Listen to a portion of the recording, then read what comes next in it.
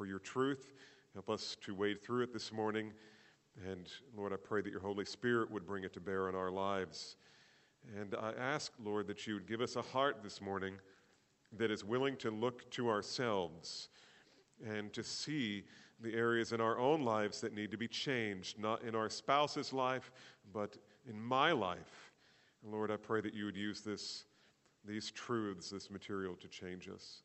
And Father, we give you praise and thanksgiving for it all in Jesus' name. Amen. Welcome. You can be seated. Well, it's great to see all of you here this morning. We are starting a kind of a mini-series on marriage, and I'm delighted to be a part of this.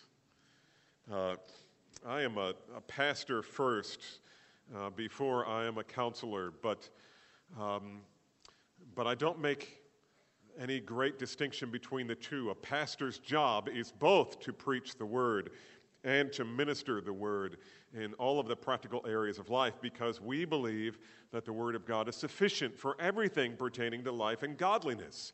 And certainly, if there's any area of our life that needs the word of God to come to bear on, it is on our relationships with one another, and in particular, our marital relationships. As you know, an awful lot has happened in the last few years relative to marriage, and America, the American courts redefining marriage. Of course, God has not sanctioned that redefinition, but an awful lot of things have happened relative to the Supreme Court and its stamp of approval upon homosexual marriage, not just approval, but mandating that all the states recognize this.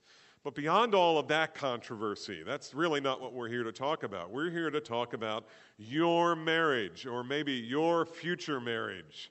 The one you're in now, or the one that I hope you'll be in. What is this? This one's your marked one. That's my marked one? Yes. So is this one. Okay, well, you have two. Okay. Well, I've got two sets of notes. But marriage today is kind of facing some hard times just relative to participation, because fewer young people are getting married. I just looked up some stats. Actually, I had Pam look them up and give them to me.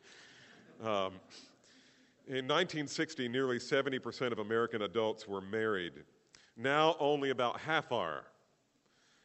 Back then, 2/3 of the 20-somethings, people between 20 and 30, 2/3 were married. In 2008, only 26%, or just over 1/4, are married. Clearly, there's a growing reticence among the young toward the idea of getting married. And for those whose lives are saturated with the philosophies of the world, starting with evolution and then working its way into Freudian psychology and all the psychologies that have come out of that, and all the worldly philosophies, that makes sense. If you buy into that, then it makes sense that you probably don't want to get married when you're young, or married at all. Although that's statistically not the case. It seems that all young people, almost all young people, want to get married. It's just they don't want to get married young, and they want to define marriage however they want to define it. But for young believers in Jesus Christ, it's so important that we understand marriage from God's perspective. I mean, this is the competing worldviews, right? We've got the view of the world as it looks at marriage, but the view of the church as we look at marriage is quite different. And for young believers in Jesus Christ, such reluctance to find a believing mate, get married, and have children is contrary to the biblical truth we profess to believe. I realize that in our culture, marriage has become a confusing thing, but it shouldn't be. God has put, no doubt, unless God has given you the gift of singleness, and there is that, but if you don't have the gift of singleness, then God has put within your heart a desire to get married, and that desire is good. I realize that as a young person, you look around and you see the statistics, and maybe you have even experienced the reality of divorce in your family, or divorce in a family that is related to you, and you see the fallout, and certainly you can't go anywhere, any kind of relational sphere where you don't see that, even in the church, even in this church. We know that the heartache and the pain and the devastation that comes from divorce, there's so much happiness. I get that. But here's my message to you. It doesn't have to be that way. It just doesn't have to be that way. God's plan is always best. And it's good. And it's the path to joy. Submitting to your king relative to your view of marriage. You know, I often say around here, you don't know how to speak until the Word of God teaches you to speak. You don't know how to eat until the Word of God teaches you to eat. And you don't know how to be married until the Word of God teaches you how to be married. But when you receive the Word of God implanted in your soul, when you receive it and apply it to these things as submitting to your king, there is joy unspeakable and full of glory. And so for followers of Jesus Christ, marriage should be a glorious thing. And I know for many of you it is. And it is for me too. I love being married. I love being married. My wife is my dearest friend, my closest confidant, my ministry partner, my helper, my chief counselor, even as late as yesterday, and the one person I love to be with more than anyone else in the world. We've been married, we're in our 30th year of marriage. It means we've been married for 29 years. And this coming Christmas will be 30. I just love being married. It's the greatest earthly joy I've ever experienced, and I get to experience it every day, unless she's gone. And then my favorite song is, Ain't No Sunshine When She's Gone. My kids thought I made up that song, and Maddie heard it the other day on the radio. We were walking through a mall. Now, don't get me wrong. I'm not saying marriage is a walk in the park. I'm not saying it's easy. It's not for anyone. It's not. And there's a reason for that. It's because you're sinful. Did you know that? I mean, if you struggle with that thought, get over yourself. You're not going to make any progress in your relationships, in your marriage relationship, until you own that. And we're going to spend the whole next session talking about that. But you're a sinner and you married a sinner. You know what dogs do? Dogs bark. You know what sinners do? They sin. You sin against one another. You sin against God. You sin against your own nature if you're a child of God. And so I'm not saying that being married and experiencing the joy is something that comes easily. It doesn't. And it hasn't in our marriage. There have been some really rough places in our marriage. I don't want you to think that I'm standing up here as a guy who is married to the perfect woman, who's married to the perfect man, and we've never struggled. That is so far from true. I want you to understand that we have struggled in marriage. You know why? Because my wife married a sinner, and so did her husband. And it's difficult when two sinners join themselves to one another because we have competing desires. And when those competing desires become dominant in our thinking and in our goal setting and our planning, it can get ugly. So it's not easy. But the Lord is so faithful, and His Word has proven itself to be singularly sufficient to bring us into repentance in every case, and will continue to bring us into repentance. You realize that's the theme of the Christian life, right? It's repentance and faith. Just like the day you believed, it was repentance and faith. And so now every day of your sanctification is one lived by repentance and faith. Just get over the fact that you're a sinner. Own that, because you are. And owning it and bringing God's Word to bear on that every day is going to be the path to joy. Noel Piper writes, the pendulum of our marriage, this is Noel and John Piper, the pendulum of our marriage oscillates and sometimes wobbles, but it is suspended from above and is firmly attached. By God's grace, it will not crash to the ground. That's from This Momentary Marriage by John Piper. And so I love being married, and I want you to have the kind of marriage that you treasure and enjoy. So today, before we get into the details of specific marriage issues, I just want to take this opportunity to talk to you about the glory of marriage. the glory of marriage. The fact is, marriage was God's idea. I mean, if man invented it, then man can do whatever he wants to do with marriage. But man didn't invent marriage. God invented marriage. He instituted it for his own glory, and he instituted it, as you will see, for your joy. So let's consider his perspective on marriage. So number one in your notes, God's purposes for marriage. You have to go back to Genesis 1 and 2. Everything begins in Genesis, right? Genesis 1 and 2. If we can find our way back there, just start at page 1 and flip to the right. And if you can find it, Genesis 1 and 2. In the book of Genesis, we discover several purposes God had for marriage. First of all, the first purpose is to magnify God's glory. Notice in chapter 1, verse 26, God said, "Let us make man in our image according to our likeness." Let us make man in our image according to our likeness. So when God created the first people, he did it to put his own likeness on display in the world. I mean, we're not even to marriage yet, but we already see, even when there was just Adam, God created him in such a way to put his likeness on display in the world. In other words, God created man to show the world what God is like. We bear his image. That's the whole point of that. It's like in Egypt when Pharaoh created all of these statues of himself, put it all over his kingdom, places he would never ever go.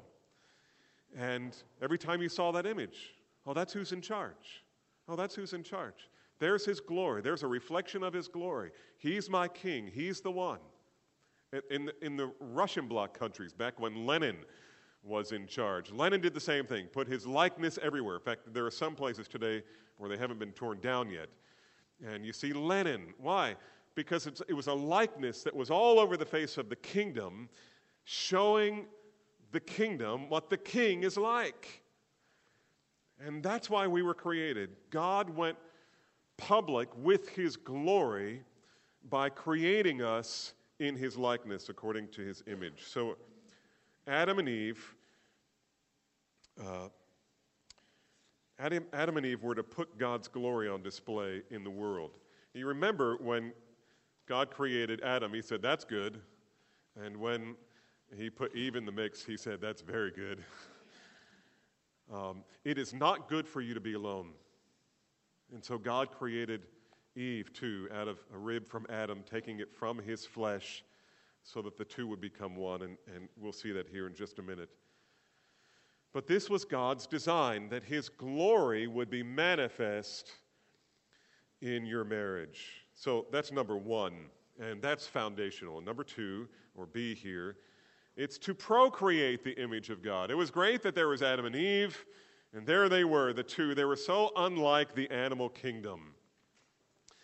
And in that respect, they reflected the glory of God in a way that was distinct and different from the animal kingdom.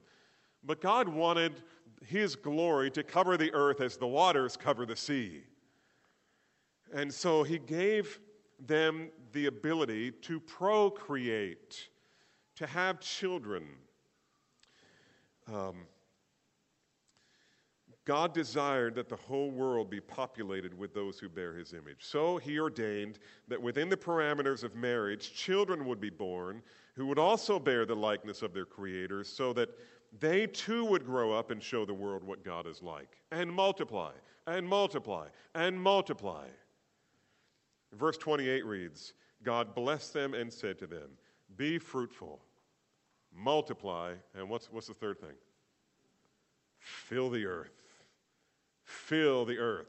Now, the one thing that tells me is God was not concerned about overpopulation. And that relates to this because you may not know this, but population issues around the world are a really, really big deal. And you know what the big deal is? It's not too many people, it's not enough people. And we don't have time to talk about that this morning, but this is a huge time bomb. And everybody who who is concerned about economies and nations knows this. That's why China just recently lifted their one-child law. It's why Russia is paying couples to have children and giving them weeks off just to encourage them to do whatever is necessary to have more children. Is because of what's called the demographic winter. And just get online and type in demographic winter and sit back for about an hour and watch. And it'll scare you to death what's happening in the world today relative to population implosion. And it's based on choice. We're aborting our babies and we're choosing not to get married and have babies. And the effects on our world, nobody even wants to talk about. But God created us for His glory and to procreate His glory. And notice, too, that their fruitfulness was given as a blessing, as the psalmist wrote in Psalm 127, verse 3. Behold, children are a gift of the Lord. The fruit of the womb is a what? A reward. A reward. If you have children, it's because God's blessing you. And so, ladies, when you're home and your kids are squabbling and fighting and you're about ready to pull your hair out, just look and say, oh, Lord, it's so wonderful. How blessed I am to have these squabbling, fighting children. Notice, too, that God went out to display His glory through all of this. So God's glory, the procreation of His image, and then third, intimate companionship. And this is where we're going to spend the rest of our time this morning. Intimate companionship. God created marriage for companionship. Many believe marriage was designed by God for procreation of the human race, and that exclusively. And that's not true. That's more the Catholic view. You get married so that you have a license to bear children. In reality, however, marriage was established to show the world what God is like, first of all. And one of the eternal attributes of God is companionship, or we might say community. The Father, Son, and Holy Spirit have always existed, have always lived together in eternity past, in eternity. They have always existed in community. There's always been Father, Son, and Holy Spirit. There's never been a time, if we can even use that word when we speak of eternity, there's never been a moment of time when there was not community in the Trinity, even though nothing else existed. Perfect community in the Godhead. And that was to be reflected in marriage. And so when God looked at Adam, He said, it is not good for you to be alone. I created you to manifest my glory. And ideally, that means you're not alone. Now again, there are those He's gifted for the particular purpose that runs contrary to this, to be single and free to serve God in that way. But for the most part, God wants men and women to be married. Genesis 2:18 says, then the Lord God said, it is not good for man to be alone. I will make him a what? A helper suitable for him. Or a helper, in the Hebrew, it's a helper that corresponds to him. And it's interesting, after that verse 18, let's see, we're in 2:18. And then God said, it is not good for man to be alone. I will make him a helper. And then look at verse 19. What happens in verse 19? Does He make him a helper? What's He do? Say it. He looks around. What else? Yeah. He demonstrates His need. How does He do that? Right. So He starts bringing in the giraffes and the zebras and the hippopotami. Right? And they're all coming. Here they come, 2 by 2 by 2. And He's naming them. Okay, that's hippopotamus. Huh, look, there's 2 of them. Huh, there's 2 giraffes. Huh, there's 2 of them. There's only 1 of me. I mean, where's my companion? Isn't that interesting? I will make you a helper suitable. Now, let's start naming the animals. What's the connection? I think Phil's right. he was demonstrating to Adam his need. Something's missing. You're perfect, but you're incomplete. It was after he names all the animals that God then puts him to sleep and brings forth his wife. So you see, God has hardwired us to sense kind of a deep feeling of loneliness without a human companion to share life with. God is a relational being, and so he made us to be relational beings. And yes, Adam and Eve was given to Adam as his helper, but that's really just one facet of their companionship. She was to be his helper, but that's only one part of it. The Bible even refers specifically to the fact that companionship is a key element to marriage. Let me just give you a couple of places where it's explicit. Proverbs 2:17 says, this is regarding the strange woman. She's not strange because, she had facial features that were weird. She was strange because she was immoral. In Proverbs, Solomon liked to refer to her as the strange woman, the adulteress who, and this is a quote, leaves the companion of her youth and forgets the covenant of her God. So she's leaving and forgetting. What is she forgetting? She's leaving her companion and forgetting the covenant that she made with that companion.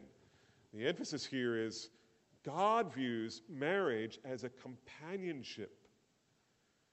Malachi 2:14, the Lord has been a witness between you and the wife of your youth, against whom you have dealt treacherously, though she is your companion and your wife by covenant. This is more than just about procreation and helping. It is about companionship. It is not good for you to be alone.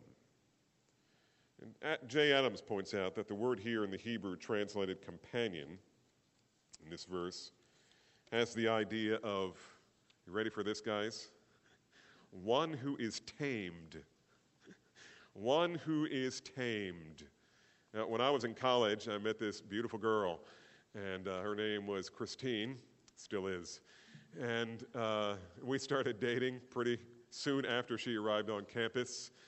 And somewhere along the way, in my singleness, I found a coffee cup, and on the front of it, it said, I heart love, right? I heart being single.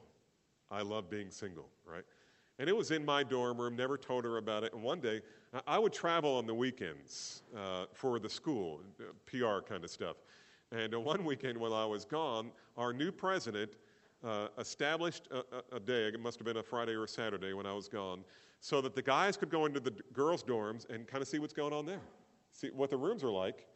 And the girls could come over to the guys' dorms and see what the guys' dorms are like. And she came over and went into my room, and she saw that cup. Oh boy. And she told me, one of these days, I'm going to smash that cup. You know why I like that cup? There was something in me that just liked being single. You like to be untamed, right? You don't want to be, I remember it was, this is going to rub some of you the wrong way. Jeff Dunn is a police officer, and he came to me one day and he says, why is it in Spanish the word for handcuffs is esposas, and the word for wife is esposa? And I said, Jeff, I'm not even answering that question, bro. But there's something about you in your singleness, you're untamed. You just want to be funky and free. You want to do your own thing, right? And God has put within your heart a desire to find a companion. And when you enter into that companionship, it is a companionship where both of you are tamed. Or at least that's the idea. One that is tamed, or one that has a close, intimate relationship with another. It's virtually impossible to establish a close relationship with a wild animal. But that's not the case if the animal has been domesticated or tamed.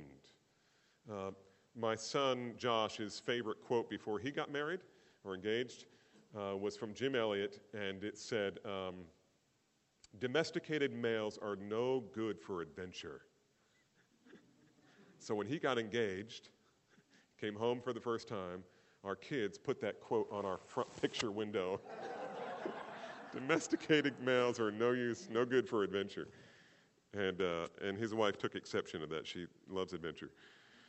But this is a big problem in a lot of marriages. One or both partners come into the relationship with an untamed heart. And they want to be wild. They want to be free. They want to be selfish. They're self-oriented. Self-oriented. Even though they are bound together. But you know what? That never works. And in almost every case of marital counseling, this is at the root. It's the idolatry of self. It's my way. It's my desires. It's my ambitions. It's my expectations. It's my needs. It's having an untamed heart. Now, untamed, first of all, under the reign of God. You don't want anybody telling you what to do. You want to tell your spouse what to do, how he should live, how she should live, to make you happier. And no doubt you entered the relationship to be happy. You had your ideal of what happiness would be, and you thought you might get it through this relationship. And as long as you're pursuing it, you're never going to get it. It's having an untamed heart. It just doesn't work. When a couple gets married, they enter into a binding covenant with each other and with God that they will no longer live for themselves, but for God and for the companion whom they love. They leave their father and mother and the previous friendships, and they cleave to one another in singular devotion. The depraved, self-centered nature is like a wild animal that wants to live for self.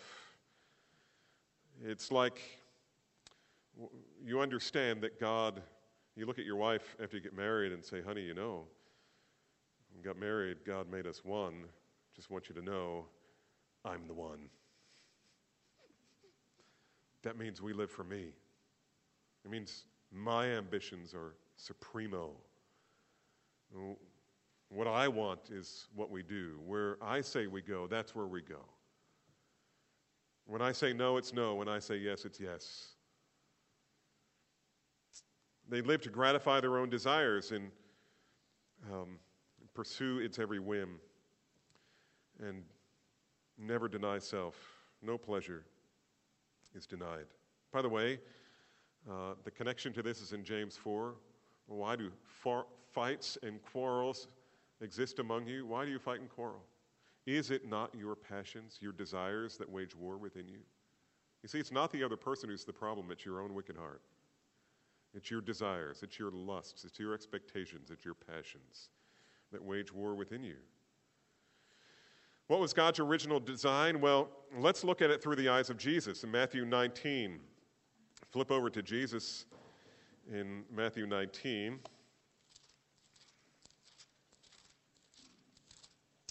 Matthew 19, verses 3 through 6. The Pharisees came to Jesus, testing him, and asked, is it lawful for a man to divorce his wife for any reason at all? That means he's not saying, is there any particular reason that is legitimate to divorce your wife? That's not what they're saying at all. What they're saying is it okay for us to divorce for any reason? I mean, for every reason. I mean, if she burns the bagels, can I divorce her? I mean, it really came down to things like that. If she burned the food, she didn't cook the meal right, if she was found talking with a male other than her husband, it could be anything. If she just wasn't pleased, if he wasn't pleased with her. Can we divorce for any reason? And he answered and said, have you not read? And implication is, did you not read Genesis? The beginning, right? Have you read your Bible? He loved to say that to these scholarly Pharisees who thought they knew the law. Have you not read that he who created them from the beginning made them male and female? You see what he's doing? He's arguing marriage from Genesis. Verse 5, and said, for this reason, A man shall leave his father and mother and be joined to his wife, and they shall no longer be two, but one flesh. What therefore God has joined together, let no man divorce, let no man separate. First thing Jesus points out is that God created just one man and one woman. It's obvious from the Genesis text, and Jesus is pointing to that. I mean, how many people did he create? Just one of each. And there are some important implications here. You see, God's original intent was not for a man to have several women or a woman to have several men. His original design was that there be one man and one woman for life. God didn't create Adam, Eve, and Ethel just in case Eve didn't work out.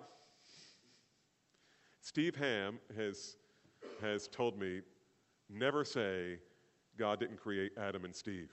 So I won't say that. But in our homosexual climate, that's true as well. It's another observation. He didn't create two men. He didn't create two women. He created a man and a woman and only one of each. He created them male and female. Second, notice verse 5. For this reason a man shall leave his father and mother and be joined to his wife. The word joined here is important. In the Greek, it's the word kalo, which means glue. You are stuck together. You are stuck to each other, and there are some days you're going to feel like you're stuck with each other. But you are glued together. It's the idea of a strong bond that holds the two together in an unbreakable union. The KJV translates it cleave. But the idea there is that you are with all your might clinging to one another, and sometimes it's going to feel like that.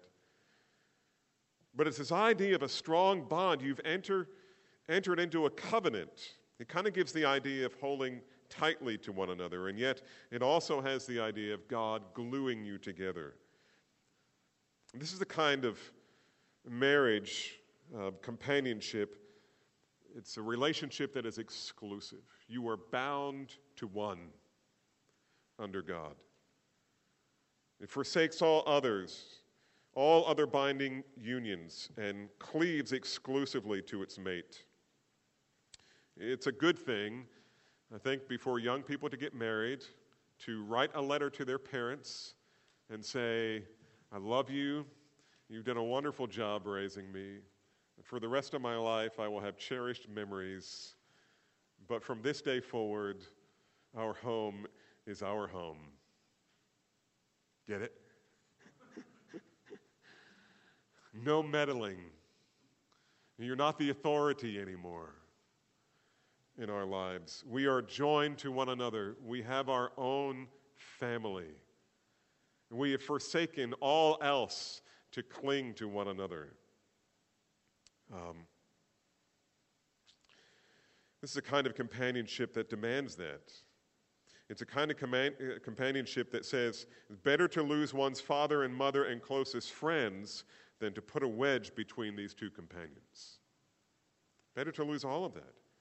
And a man who understands this aspect of marriage will communicate to his wife that all his friendships, all his ambitions are subordinate to his devotion to her. I have, on occasion, when my wife and I were struggling some years ago, said, if necessary, I'll quit my job. Whatever it's going to take. My devotion is not to the church, it's not to my career, it's not to my parents, it's not to my friends, it's to you, and we are going to work through this. That's devotion.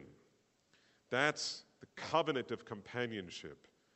And a woman who understands this will make her husband first priority over every other desire of her life. Neither will allow any other priority to come between them because they are willingly glued together with a strong bond of love and covenantal devotion. Because that's the way God intended it. Again, I don't know how to love my wife until God tells me how. And this is what he's saying. You be devoted to her exclusively. No one else gets into that picture. And I would argue, this is the parenting lecture, but I would argue not even the children. Not even the children. You raise your children to leave the home, not to stay in the home.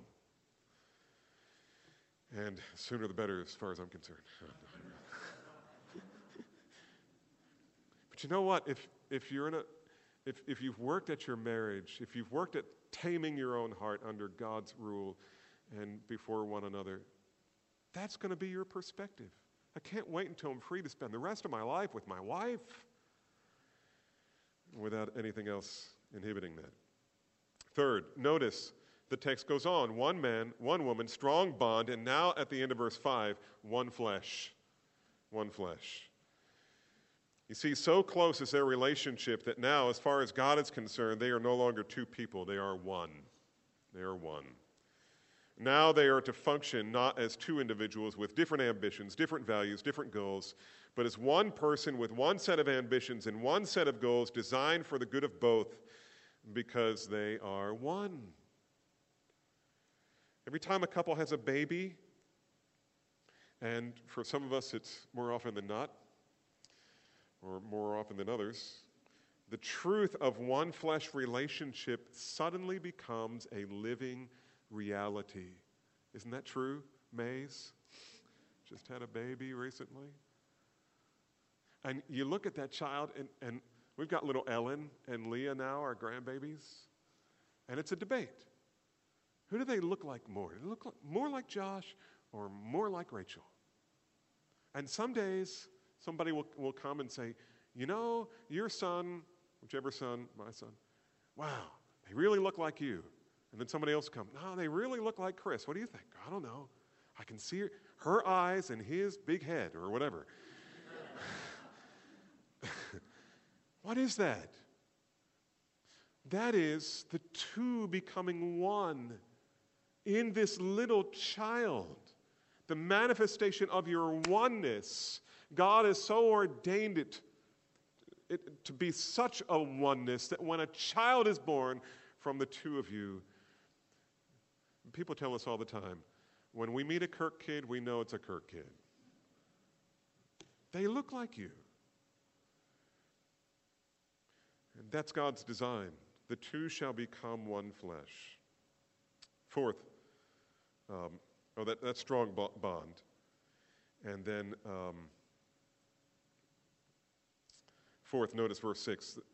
The marriage is a work of God. So we have one man, one woman, strong bond, one flesh, and now a work of God. Therefore, what God has joined together, let no man divorce, let no man separate. Every time a man and a woman come together in marriage, it is an act of God. It is an act of God.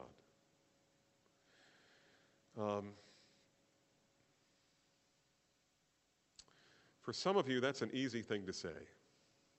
And you praise God every day that He gave you the companion of your youth. And others of you, you look at the companion that you have now and go, is it possible that God made a mistake? Because it's not working out the way I'd hoped. And my answer to that is, no, it is impossible for God to ever make a mistake. And I've had couple after couple come to me and say, we need to clear something up here. Is it possible we could have missed God's will? And I'll typically say in the first session, okay, look, if we need to deal with that, we'll deal with it in about session 4 or 5. We'll talk about the will of God. But let me just clarify it now, and we'll get into the details later. I'll just clarify it by asking you a question. And I'll look at the wife and I'll say, when you were on the platform that day, did you say I do? Yes. I'll look at him and say, did you say I do? Yes. Okay, well then that settles it. It was the will of God for you to get married because you are. And God causes all things to work together for good to those who love God and those who are called according to His purpose. And what is the good? Conforming you to the image of His Son. And He gave you, listen, He gave you just the spouse you need for Him to work out Christ in you. It may be a sharp instrument, it may be a blunt instrument sometimes, but your spouse often is that instrument God uses to sanctify you. You don't know how to be married until God teaches you to be married. Be taught. Be taught. Every time a man and woman come together in marriage, it is an act of God. God gave you to each other. And for those who are submissive to the Word of God in their marriage and love one another as their own flesh, who view their lifelong bond with their spouse as a blessing of the Lord and seek to magnify His glory in the way they treat one another, it is a blessed act, a blessed miracle every day. Every day. I tell you, I don't know what my life would be like today if God had not blessed me with the wife that He gave me. But then again, I don't want to know. I mean, whatever that life would be like, it'd be worse. It wouldn't be good. And nothing on earth has been more precious to me in life than the gift that God gave me when He gave me my wife. And there's nothing on earth more valuable, more precious, more worthy of my devotion and protection than my marriage to this amazing woman. And there has been no one in my life that God has used to sanctify me more than He has used her. And she's standing in the back. So just ask her.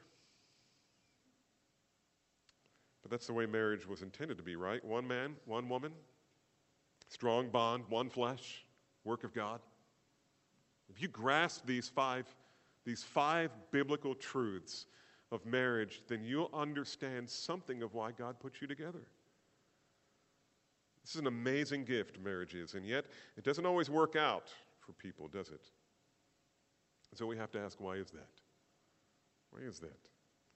Well, let's see. How far in this can I go? We may have to extend our... We are going to have to extend our series on marriage because I only have 5 minutes left. But the next thing I want to talk to you about is this aspect. That man has a problem in marriage. There is a reason problems occur in marriage, and that reason is sin and how it works in the human heart. And it's important that we get a grasp on that. Otherwise, you're not going to know how to correct the problems that are there in a way that will bring the joy that I'm telling you God will give you if you are married in the Lord. And by the way, let me just say to you young people, once again, you don't know how to be married until God tells you how to be married. And the very first principle is this: marry in the Lord. Choose a believing spouse. The heartache that will come, you'll fall in love with some guy, girls, you'll find some guy that you just love and he's so cute. That's not going to last. I mean, look at this, right? It's not going to last. And then you're stuck with him, and you're going to find out he's more selfish than you are, and you're going to get married. And then one of these days, you're going to come to my office and say, Pastor, what have I done? Don't do it. Don't do it. When I go over to Tajikistan, I have friends over there now, and only a few of them speak English. But I've asked questions about marriage and singleness over there because there are a number of young, educated women over there. And I've asked them, what's the deal with that? Why aren't you all married? I'm just curious. And they say, oh, Pastor, we are committed to finding a believing spouse. And there just aren't hardly any godly men in the church over here. In the churches. It's full of elderly women and young women and very few men. And their perspective is there's one thing worse than marrying than being single, and that's marrying the wrong guy. And especially marrying someone that the Lord has told you not to marry. That's just a recipe for disaster. And here's the thing. I go back to it again. You don't know how to be married until God teaches you to be married. And here's the first thing God teaches. Find someone who knows the Lord. Who has, when people come to me, when young people come to me, it's interesting. I'll tell you a little story because I have 1 minute. So one day, I don't think they'll mind me telling you this. I think this is pretty public. But one day, Rhiannon Canariado came to me, and we were in Mexico City on a missions trip, and her and I got put together in this vehicle with a few others. We were going to do ministry. The other half of the team was going somewhere else. And so her and I had some time to talk. We were driving across Mexico City. And she said, Pastor, since I got your attention, can I ask you a question? I said, sure. She said, how do I discern God's will, in terms of choosing a mate? And I said, oh, that's easy. Here's what you do. You find a guy who has a verifiable history of submission to the Word of God, and you marry him, no matter what he looks like or how gifted he may be. Find someone who has a verifiable history of submission to the Word of God, and you'll be happy. Okay, so fast forward about a year. Benjamin Whiting comes to me on a campout, and he says, hey, Pastor, can we take a walk? And I said, sure. What's on your mind? He says, I'm just needing counsel. How do I find someone to marry? How do I find the wife that God wants me to have? And I said, Benjamin, it's pretty simple. Just find a girl who has a verifiable history of submission to the Word of God and marry her. And guess what happened? They found each other. So now it's Rhiannon and Ben Whiting. And you know what? For you young people who are unmarried, I would say the same thing. Don't cut any corners. Forget about how cute they are. Forget about all the superficial stuff. Find someone who has a verifiable history of personal submission to the Word of God, and that's where you start. If you were to ask Ernie Baker that question, because as my son did, my oldest son, we were riding in the car headed to the airport, and I always like to take my oldest kid at home to ride with me when I have alone time with some of these guys, and Ernie Baker was the guy on this occasion, and I said, Josh, go ahead and ask, and he said, Ernie, I'm just needing counsel. He was at college. How do I, same question. How do I find a godly mate? And he said, Josh, here's what you do. You run after God as hard as you can run. And then once in a while, look over your shoulder and see who's running with you and marry her. And he did. The girl that was running with him the whole way. And now we have grandbabies. Isn't that great? What a great place to end this session.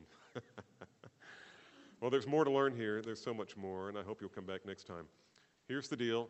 Next week is Easter Sunday, and so we're not going to do this. What we are going to do is have a prayer and praise time like we do every so often.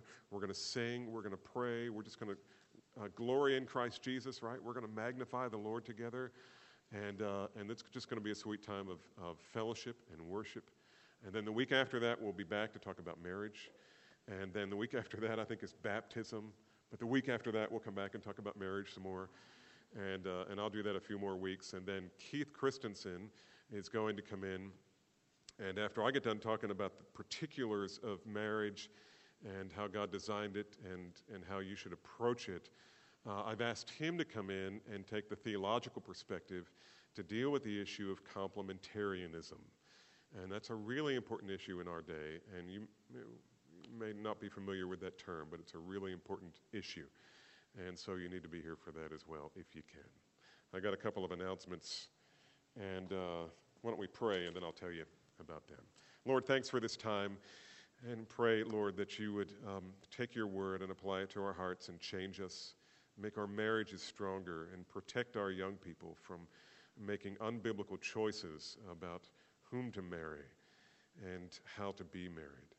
Lord, I pray that you'd be glorified in a church full of couples who, no matter their background, whether even if they're divorced in the past or no matter what their history is now, Lord, are a model of what it is to demonstrate the glory of God, showing the world what God is like in the way they love one another.